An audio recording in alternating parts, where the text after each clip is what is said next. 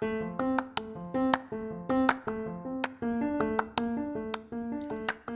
there! Welcome to Cereal with Friends, a simple show where you can hang out with me and my friends as we eat a bowl of cereal and talk about how messy and also how wonderful growing up can be.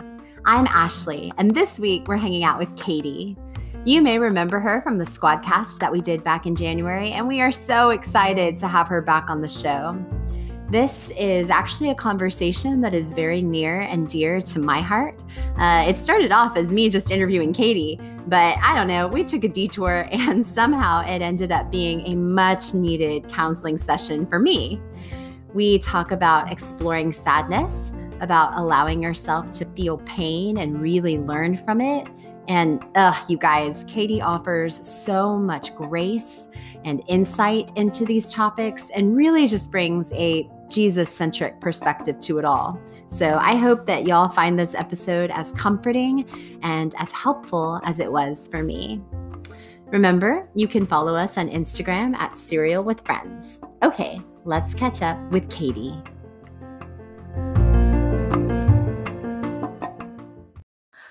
Well, welcome back to the show. Hi. We are here with Katie today. You are returning from Brittany's episode, the Squadcast. Yeah. And now we're just hanging out. Yeah. With our box of Cheerios. And Alfie. Alfie's like right by the mic and he's looking lovingly at Katie. He loves me. Yeah. Who wouldn't? I'm just kidding. We're so full from dinner. We just decided to eat one Cheerio. Singular Cheerio. All right. Would you like a heart or O-shaped? I definitely want a heart. Let me find one. That's mostly, it looks like it should be a heart, but it's a little deformed. It has personality. I like it. Cheers. Let me see your heart. Cheers to our Cheerios. And now Alfie gets 3 because he's a good dog. He's like, and one more. Wait, what shape did you give him? He got 2 hearts in a circle. Wow. Or whatever. An O. Oh, there you go. I don't know why that was so complicated. Circle, an O. What is the shape? I don't know. I was like, I don't know what to call it. It's a Cheerio. Like, that's what it's supposed to be. Just a normal one. Alfie, you got 2 hearts? You got all the love. All the love. Okay, please don't knock over anybody's coffee with your cute booty. How's life been? So good. I feel like this is one of those like reunion episodes where you're like, so since the show, how has your life changed? Like, my life has changed significantly. Not really. It's actually the exact same as it was before. In the past 3 months. I know. So much has happened. Was that 3 months ago? Well, let's see. It was my birthday weekend. I remember that. And I was born.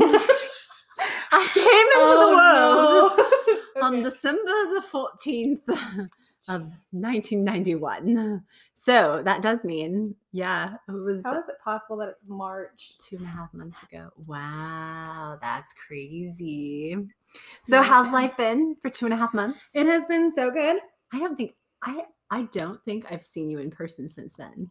I don't think I've seen you in person either. Sadness. We talk, but I have not seen you. No. Oh, this is lovely. This is like a reunion show. It is. I really only say that because we just watched the Women Tell All for The Bachelor, which is the most disturbing series of life anyway. But they're all like, oh, it's a reunion of all your favorite contestants on The Bachelor. And we're like, do we even like you? No, not really. Really. We'll watch the drama. The 2 or 3 times I kept up consistently with The Bachelor and Bachelorette, I always skip the tell-all episode. Really? Yeah. It's just filled with all the people you love to hate. It's like, nothing's happening. They're just like gossiping and bashing each other. They're just complaining about what they tried to complain about however many months ago. Right. And then the good ones are just trying to be like, pick me next. Like, I would be such a great choice. Bachelorette. This is my formal audition. So something that we talked about wanting to discuss was like relationships and identity. So what are some of the most influential relationships in your life? I think every person who's come into my life is influential to me. Mm-hmm. I like getting other people's perspectives. I like getting to know people. I like knowing as much as I can to decide who I am and what I believe in. But if I had to pick 3 people, it would be the squad. Y'all know the squad. they've made my life completely take like a 180 as far as who I was when I met them versus who I am now. I know how to better talk to people who are different than me, and also just know how to put people first better than I did before. Because I think before I cared so much about not losing a friend, and now it's kind of like I don't want to lose who they are as a person. Right. So I want to hold them accountable to those things. So that's completely influenced how I approach relationships now. Yeah. I think for me, I have very close friends, but I do notice that my friends seem to cycle out of my life. Like I'll be close friends with somebody for like 5 years and then they cycle out. And what I realized is that doesn't necessarily mean that we weren't close or that doesn't mean that they weren't important to me. It's just they were good friends with me for that season and the seasons changed and we both changed. Absolutely. I have a group of friends, which I will call them my volleyball friends, because there was a part of my life, like maybe 3 years ago, where volleyball was all I did. And there was a point about maybe a year and a half ago where I realized they weren't growing with me. And I kind of grew out of that friend group. So it's totally normal and encouraged if you grow up to let go of those people who might be holding you back to something that you don't really, not necessarily don't want to be, because they're not bad people. I still love them. I still talk to them all the time. Yeah. But they're just not really a part of the main course of my life anymore. Right. That's good to remember. That's very comforting. So as you kind of think about relationships and people that have kind of passed in and out of your life, what are some messages maybe about who you are that these relationships sent you? So I think if anybody knows me, they know that my whole motto for life is to care more about the person than you do the relationship. When I was younger, I would work very hard to, I did this with Brittany for a long time, even just, I don't want to lose her as a friend. So I'm going to keep my mouth shut on whatever the conflict or whatever the case was. And I've kind of realized in the last, I'd say 3 or 4 years, just that's not a way to live. I need to care more about that person, no matter if that's going to mean hurting them initially. Like, hopefully they can look back and be like, oh, she really was just caring about me. And even if they don't feel that right now, I have to be okay with losing them as a friend in order to hopefully better them. Yeah. That's a very selfless way to love others. And it can be tough love, but yeah. I've lost a lot of friends that way. And it hurts, obviously, because you love them so much. But it's also kind of like, okay, well, I don't love them enough to not bring up the things that they're struggling with just because I don't want to lose their presence in my life.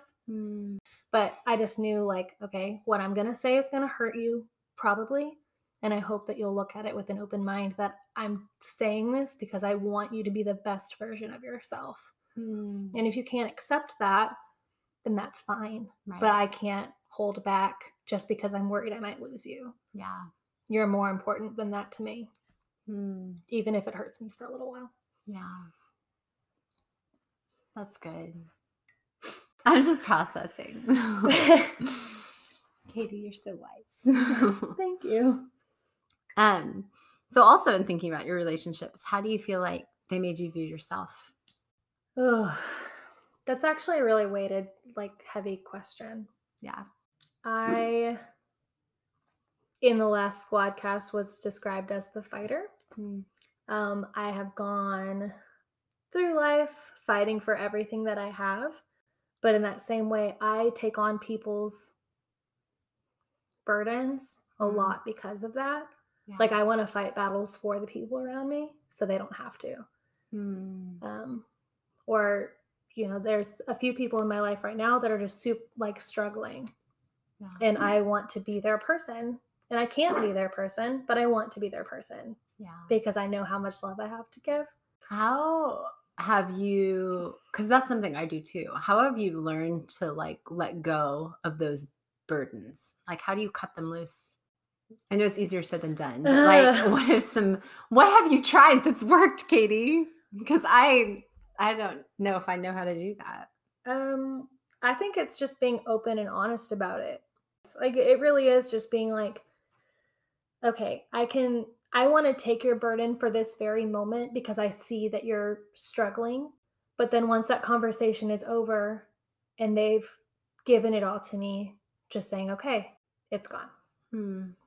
Maybe it isn't fixed yet. Maybe it's something we're still kind of dealing with, but I can't hold that because it's not fair to me to do that for you. And it's not mine to carry. So a lot of it is just being like, all right, we're going to pray about this. Whatever the burden is you just gave me, I'm going to pray over you to release it from you and give it to God. I mean, everything goes back to Jesus at the end of the day. He's where my strength comes from. He's the reason why I could carry even a part of that burden on myself. And now I have to trust that he's going to take care of it because I asked him to in whatever way he sees fit, you know? And the burden that I'm carrying might feel like, okay, this is what's going to fix it. But it might be the total opposite of what I thought would fix it. Yeah. And you have to be kind of okay with that. And that's a crappy answer because I hate hearing that when people tell me, but it really is like, it's not up to you. Yeah. You can do everything you can to make it go the way you want to. It's still going to end up being part of his divine intervention, you know? That's something I find helpful for the moment. It doesn't last long, but just to remind myself, like, okay, God is still in control. None of what's happening has surprised him. He knew all of this was going to happen. Yeah. He still has a plan. His plan is not derailed by what I think is complete chaos, you know? And so just remembering, like, okay, he's got this. He does not need me to take care of this, you know? And that's honestly such a like uplifting statement to me. Yeah. It sounds like a negative, but it's seriously a positive. Like he chose to put me in his story and he didn't have to. Like, who am I? You know, I am nothing but a little speck on this earth, but he decides to call me out by name and invite me to the table. Yeah. And that's so cool to me. Like, I don't, you know, I'm open about my faith if people ask, but I'm not like the front Bible study leading Christian, you know. When I was a senior in high school, we had our like small group leader. Yeah. And I never forgot these words. She said it one time. I've never forgotten it. And it was, live your life in such a way that those who don't know Jesus come to know Jesus because they know who you are. And I think that's huge. That's been like a huge imprint on my heart forever. Sure. And I'm not perfect, and I cuss a little, and I drink when I want to. I do too, Katie. I do too. I'm definitely not like the person you look to for godly advice, but and sometimes. Yeah. Like, okay. We had a lovely conversation. Yeah. I got lots of great godly advice from you. But I guess I'm just not the typical person that you would think to ask for godly advice. If that makes sense. I understand what you're saying, but then I also look at all the characters in the Bible and I'm like, I'm going to say this, and I hope this doesn't sound insulting, but like there are characters in the Bible that people wouldn't have thought, oh, this is God's chosen person, like Rahab the prostitute, or Moses with a stutter, you know? So I'm like, no, Katie, you are exactly. Hey, we've talked about like Jesus rides the subway. With all we have not talked about that. What? No, There's just a like, song. Yeah, sure. There's a song called Jesus Rides the Subway. I have no idea who wrote it. I guess I'm gonna have to make you listen to it now. Jesus Rides the Subway. I'm gonna listen to that at some point soon. Yes. So I guess kind of in talking about how we view ourselves and even just how we view ourselves as Christians, what would you say are some identities that you've tried to take on in the past? Why? All of them. Whatever best fit. I used to call myself a chameleon. Part of me still does. Like, I feel like you're saying what I would say. No, I know you do because we've had this conversation without recording. So I get it. But no, and a part of me still does. Like a big part of sales is being socially aware, and in sales you have to know who you're talking to and you have to meet the tone and pace of that person. Sure. So as far as identities go, you want to identify with the people around you, which kind of made me a chameleon. In my personal life, I feel like I've gotten way better about not doing that and just being myself. But 3 years ago, I was whoever the person across from me needed me to be for them. And now I'm just kind of like, I'm myself. And if you like me, that's great. And if you don't, you can walk out the door. I'm cool with that. What kind of toll did you find that took on you when you were being the chameleon for everybody? A lack of knowing who I was. You know, every day. Well, one, because even if your intentions aren't to be two-faced, it comes off that way. Yeah. Because you say one thing to one person or act a certain way with this group of people, act a certain way with this group of people. And a lot of it's just, I'm pretty extroverted, so I can kind of make myself fit into whoever is around me. Right. But I need to be genuine and authentic. And I wasn't being that. That's something I've struggled with in the past. And I haven't heard that feedback recently, but I would have people come to me and they'd be like, I just feel like you're two different people. Like there's Ashley one-on-one and then there's Ashley in a big group. And I'm like, well, yeah, they're both me. They're both authentic to me. It's just like ice and water. It's the same thing. They're just different forms of the same thing. Yeah. So I kind of had to wrestle through whether I was being inauthentic or whether I was just socially adapting. I think every person struggles with that to some degree. Yeah. I mean, it all comes down to intentions. Mm-hmm. Is your intention to come off as somebody that you're not in order to fit in with a group of people? Yeah. Or is your intention to make everybody feel comfortable? Mm-hmm. Which both could be a negative. Yeah. But I struggle with this because part of it is like you want to make people feel comfortable so that you're approachable and they feel comfortable talking to you. Right. And the other part of me is like, it's not your job to make them feel comfortable. Yeah, I know. So I don't know. So I kind of contradict myself, but ultimately like the goal, like I have a friend, Dan, who described it to me one way one time, just saying that I have like a very good ability of making everybody feel present in the group of people that we're hanging out with. Yeah. Which was like the divine compliment I could have ever gotten. Like, yes, thank you. Because I don't ever feel that way. Yeah.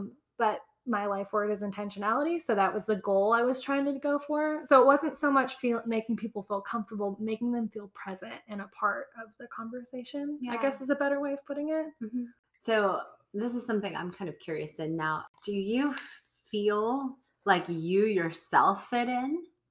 No, never. Yeah, I know. That's me too.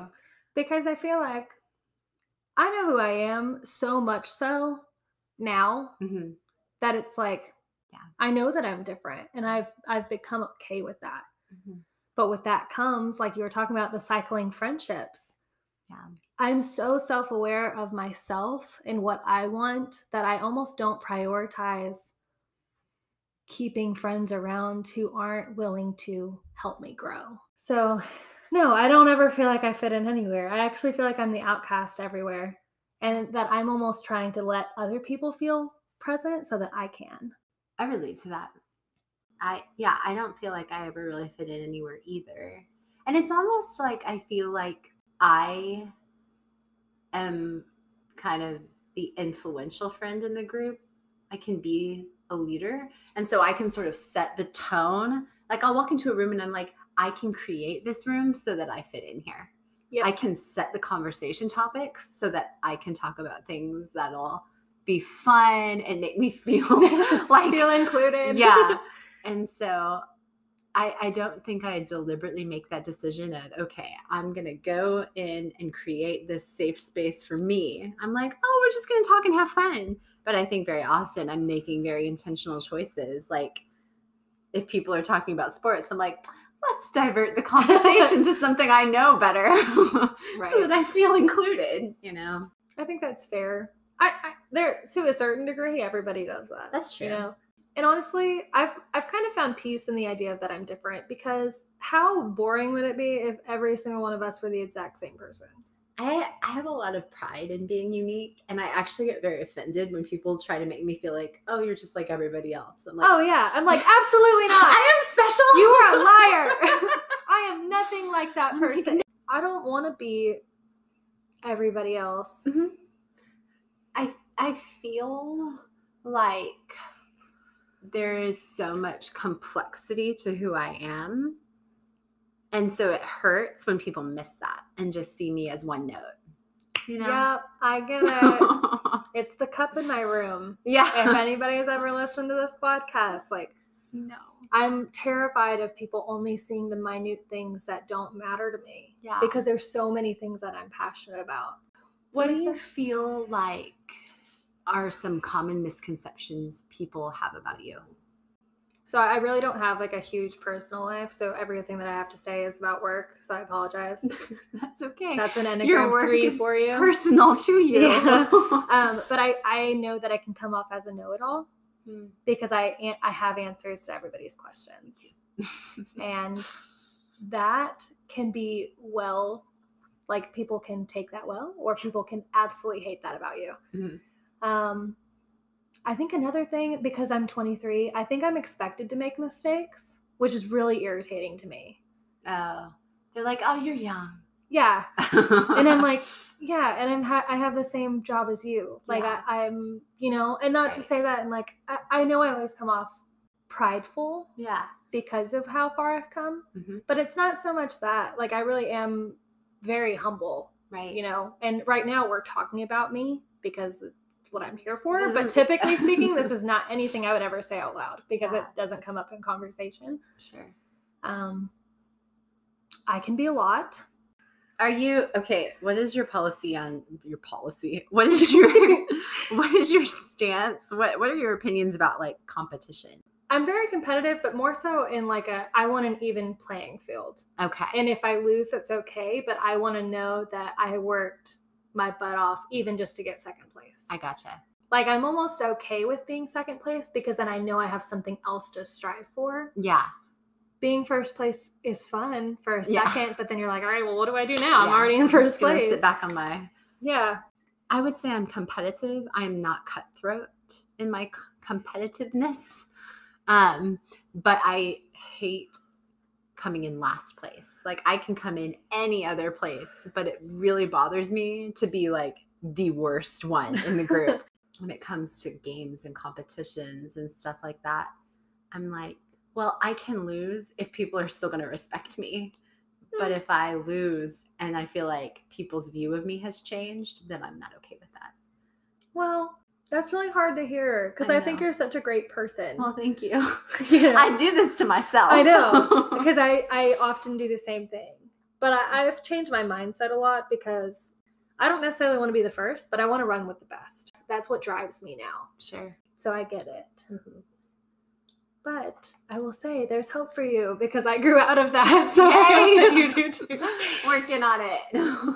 I believe in you because really, honestly, you are a pace setter. I don't know a whole lot of people that know you, but out of the people that I do know that know you, they all speak very highly of you. Oh.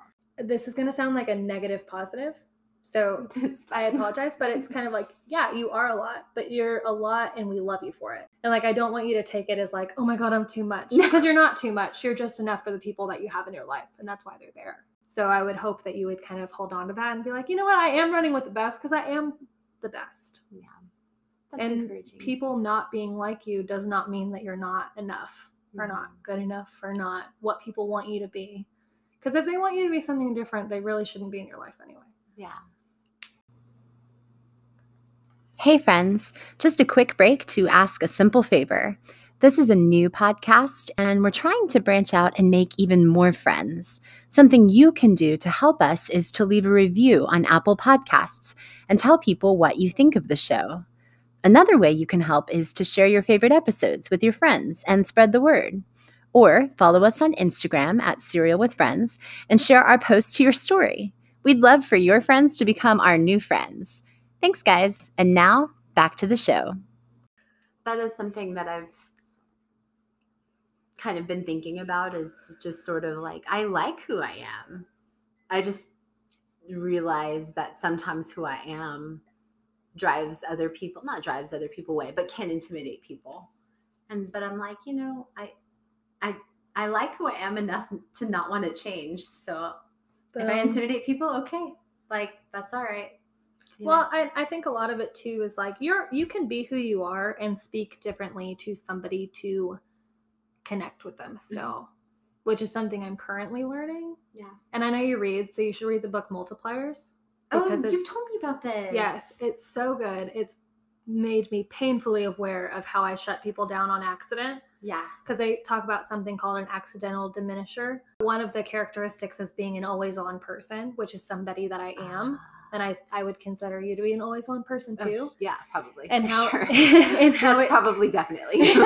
Yes, me, absolutely 100%. Yeah. So there's two ways that people can respond to that. They're either like, she's so encouraging and she always believes in me and it's awesome. Or somebody who's like, yeah, I can't deal with all your positivity. I'm just going to go be negative over there. Yeah. Like there's really no in between. So it's kind of finding out like, okay, how can I ask better questions versus just being the answer person to make everybody feel comfortable. Right. I'm like, let's fix things. Yes. I am the same. Vividly, I remember one of the things that was said during a breakup to me was, you never just let me be sad. I was like, I'm sorry, that's something you wanted? I thought I was trying to help you. You know what though? I am one of those people because I am painfully encouraging, but I also have the 2 hours in my room that I can listen to sad music and cry and be uninterrupted. That is a word. Okay, I was like really just did not flow the way that I thought it was supposed to. Wait a minute. I was like, okay, anyway. But yeah, the whole depression side of me is like, okay, you need to overcome that by just being overly excited about everything you do. But like, you're allowed to be sad. Oh, yeah. And there's power in being sad. Because I think that those like sad moments sometimes can be the most crucial to your self-evaluations. Oh yeah. I have a very complicated relationship with sadness. I used to think I was like, I cry. I don't care. Crying feels nice. And I was like, that means I'm okay with being sad. Because I enjoy a good cry.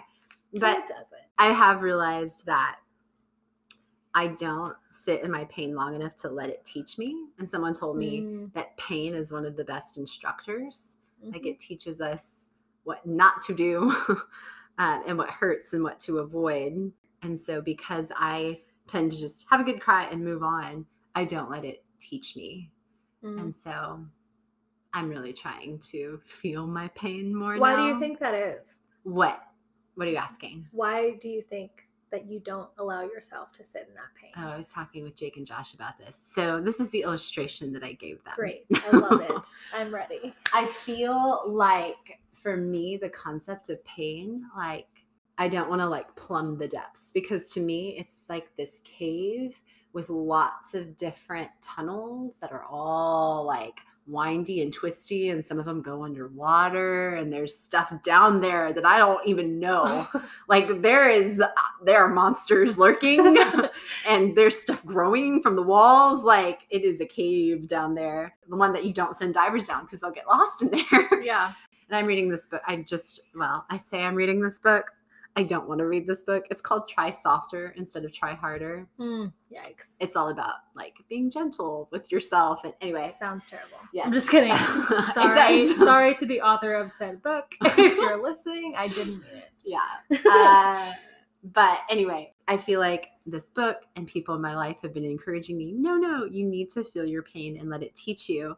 And I'm just like, but I don't want to go down into that cave because that is scary and I don't know what I'm going to find. And I'm also very afraid of getting stuck down there and not being able to get back to the light and to the air and being able to breathe. But I worry that if I go too deep into just feeling pain, I'm not going to be able to get out of it.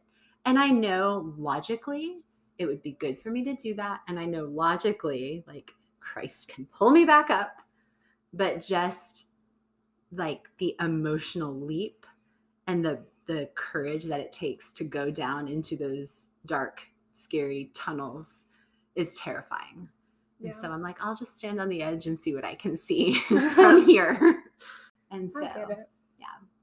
I would argue that I sometimes put myself in those dark places with monsters and the things growing from the side of the walls. Yeah. And I almost lived there for a while. You're like, have you seen Lord of the Rings? I have. Like, Smeagol. Oh, my Lord. Gollum. Nope. Sorry, that's what came to mind. No, it's okay. But I really do. Like, I struggle with depression. I struggle with anxiety. So a lot of times, like, I almost end up there accidentally. Like, you're talking about this cave. Like, I went down the wrong little tunnel, and Yeah. I ended up in this place with the monsters and the things growing from the walls. Yeah. And then I kind of like it there, Hmm. which is terrible and scary. And I don't always talk about that. There's a little demon that lives inside my head. I always talk about it like that. Like, that is just telling me, like, hey, your life is pretty terrible. You should just hang out down here with all the other terrible things, you know? Yeah. And I've kind of become almost comfortable there, which is scary because I have to really find things that don't allow me to stay there. Yeah. Like, that give me purpose to come out of it. Sure. And I don't think most people understand that about me, because I do come off as this, like, encouraging and happy person. Strong. Yeah. And I like being that person for people, Right. but I don't always have that person for me. Yeah. And I've become a little bit more self-reliant to get myself out of it. You know, I relied on boys and parents and Brittany to get me out of it for so long. Too. I think we all do. Yeah. But there was like just a time where I would have been okay with everything just being over with and me not having to deal with growing up. And yeah, if my life ends now, like, I lived a good life. But then you just kind of have to find things that are like, okay, this dark place is fine. And it's okay to feel the things that I'm feeling. But I also need to find things that make me realize that dark place isn't the only place I can be. Yeah. Right. Just to keep with your metaphor, I can go down different tunnels that'll bring me back to the light where it's sunny and there's sunflowers and grass and everywhere else. And it's okay to be there too. But there's just got to be different. You have to be okay with being in those different places. Yeah. Sorry, that was really dark, but no, I appreciated that, because I think that taps exactly into my fear of, like, well, what if I get stuck down there and I can't get out, you know?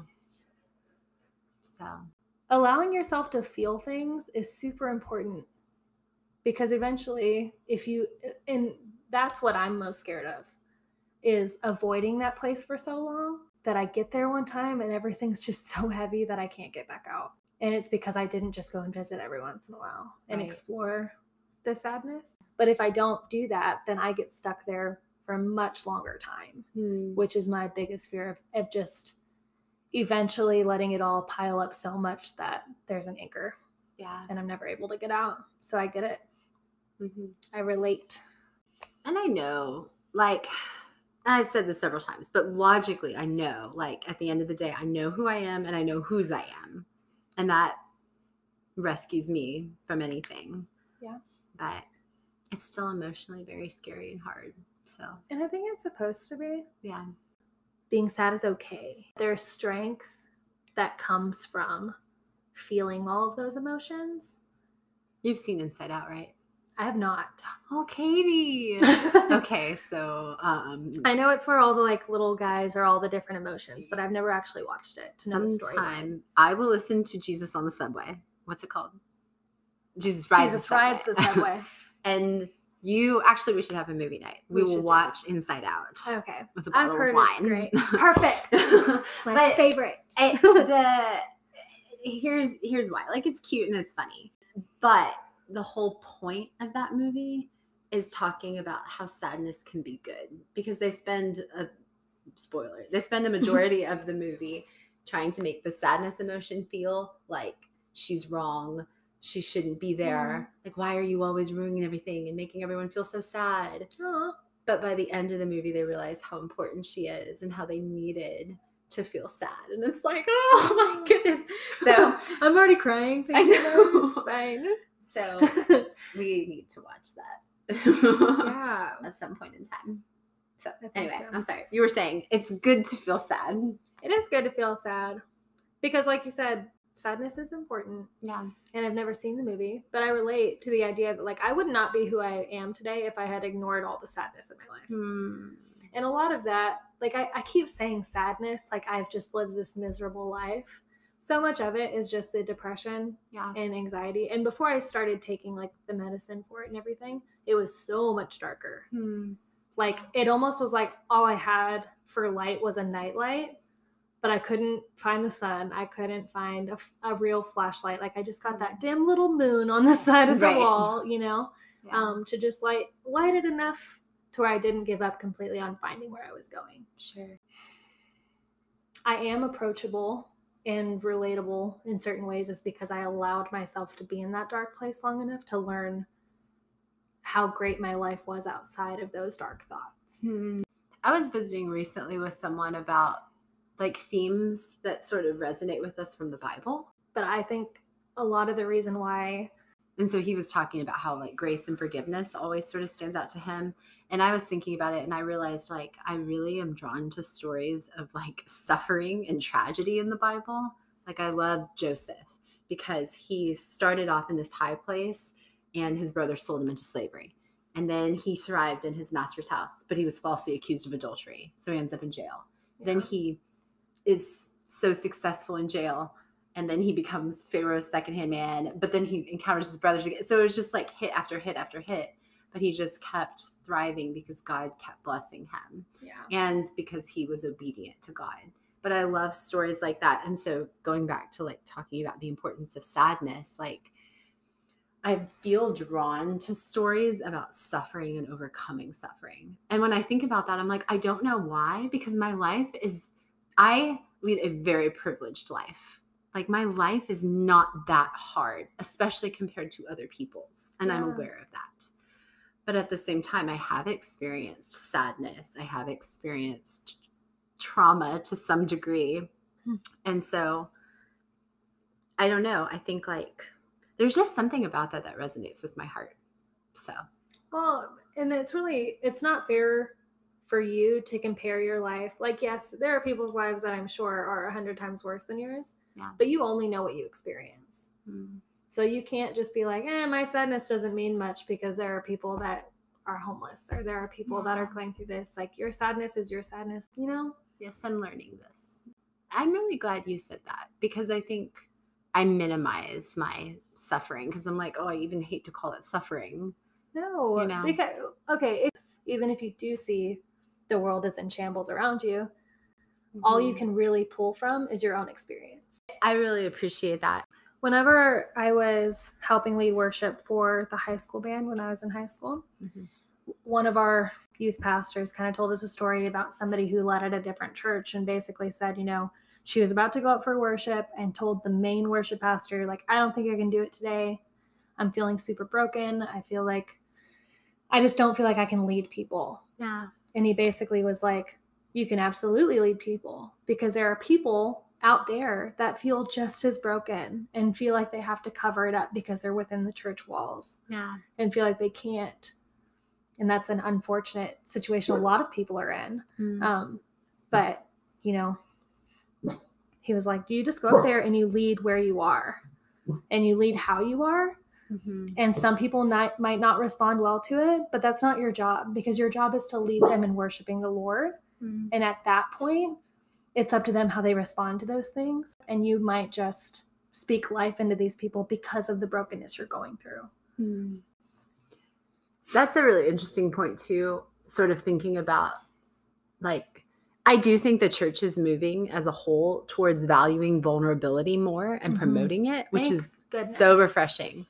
At the same time, I feel like there's like an acceptable vulnerability where it's like, you can be vulnerable about these things, or you can be vulnerable as long as you're somewhat vague about what exactly is going on. No details. No Zero specifics. details. And so a lot of times I find myself thinking, I'm being really vulnerable right now. And I'm like, but am I really? Like, it's just a very like complicated thing. So I'm glad the church is moving towards vulnerability. But I think vulnerability itself is just such a complicated thing. And because vulnerability to you and vulnerability to me, I hate that word now that I've said it 3 times in one sentence. Vulnerability. Yeah, like it almost doesn't sound like a word anymore. Yeah. But, when you're looking at it from that perspective, it looks different to everybody. And some people are just naturally more open. Like, I consider myself a pretty open person. Mhm. You ask me a question, I will answer it with Yeah. all the brutal honesty that I have. Right. But some people just aren't like that. Yeah. And their vulnerability is just letting a tear fall from their eye. Mhm. And that was already a lot for them. Right. You know? So, Yeah.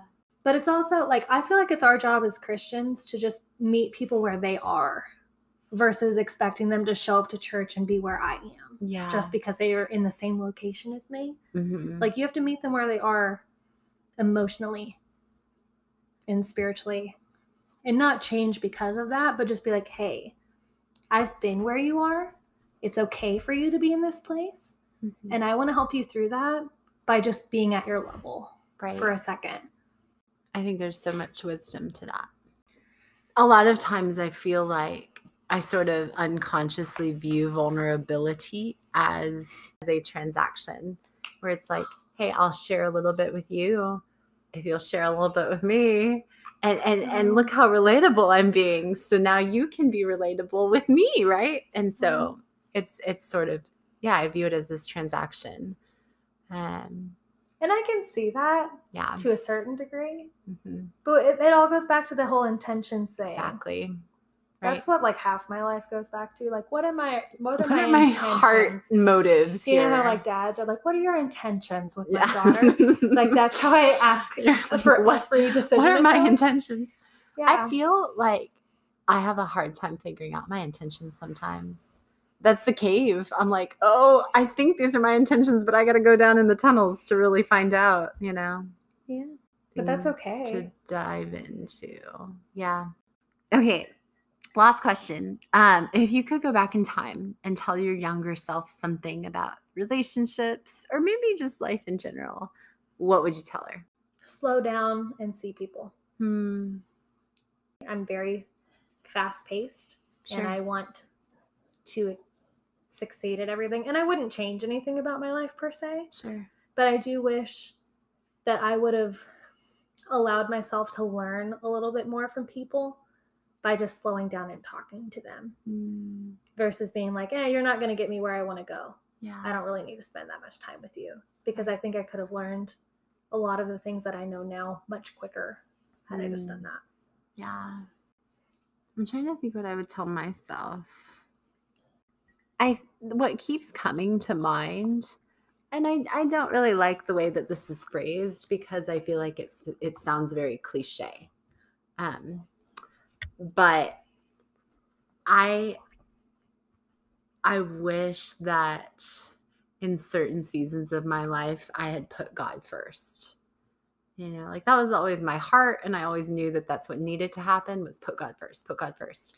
But there were definitely times where I put other people and relationships first instead of God. And I suffered for that.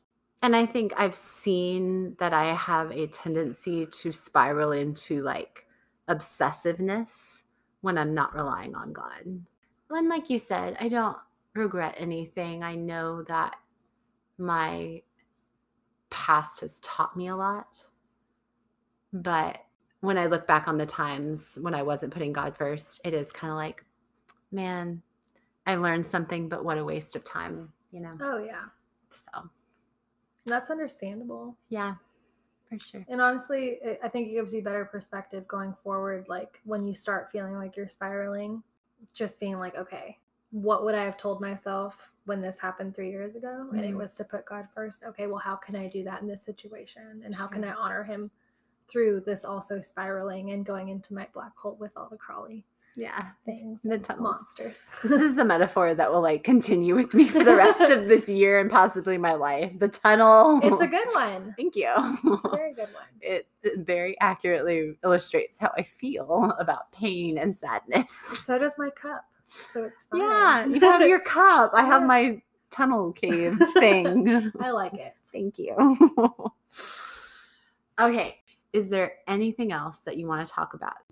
From our conversation, you know, what I want to know kind of like what you took out of it and what questions you have going forward, or what questions you're going to ask yourself moving forward because of our conversation. I think our conversation ended up being a lot more about pain and sadness than I expected.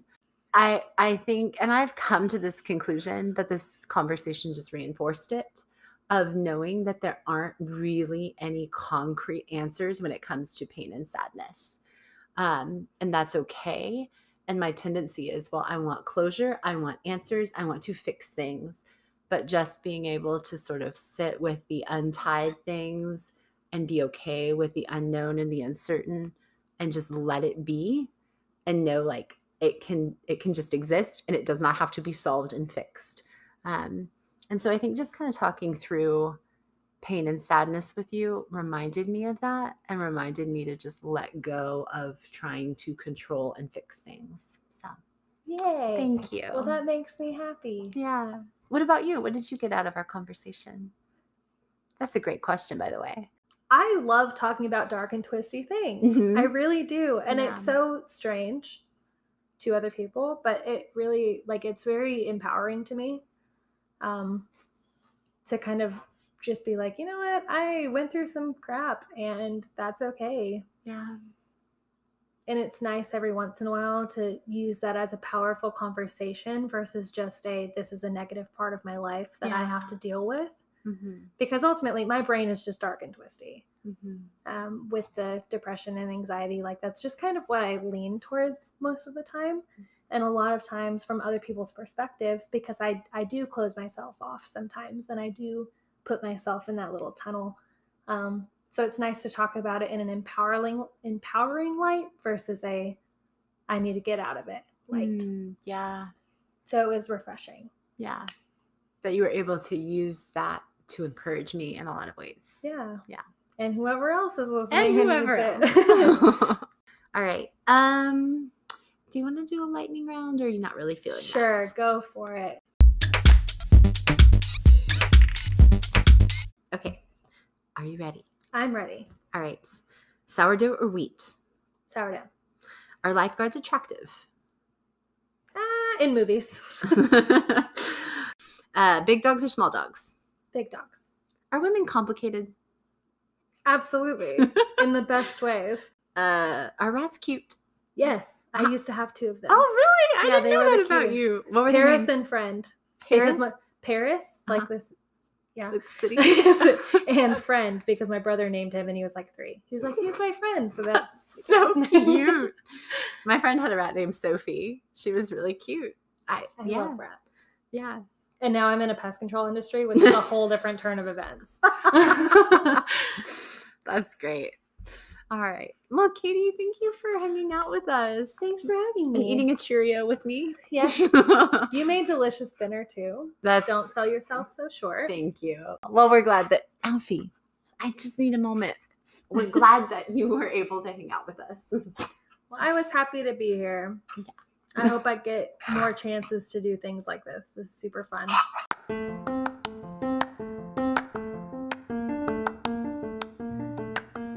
Thanks for hanging out with us today. I hope you have a seriously great week, and we will see you guys next time.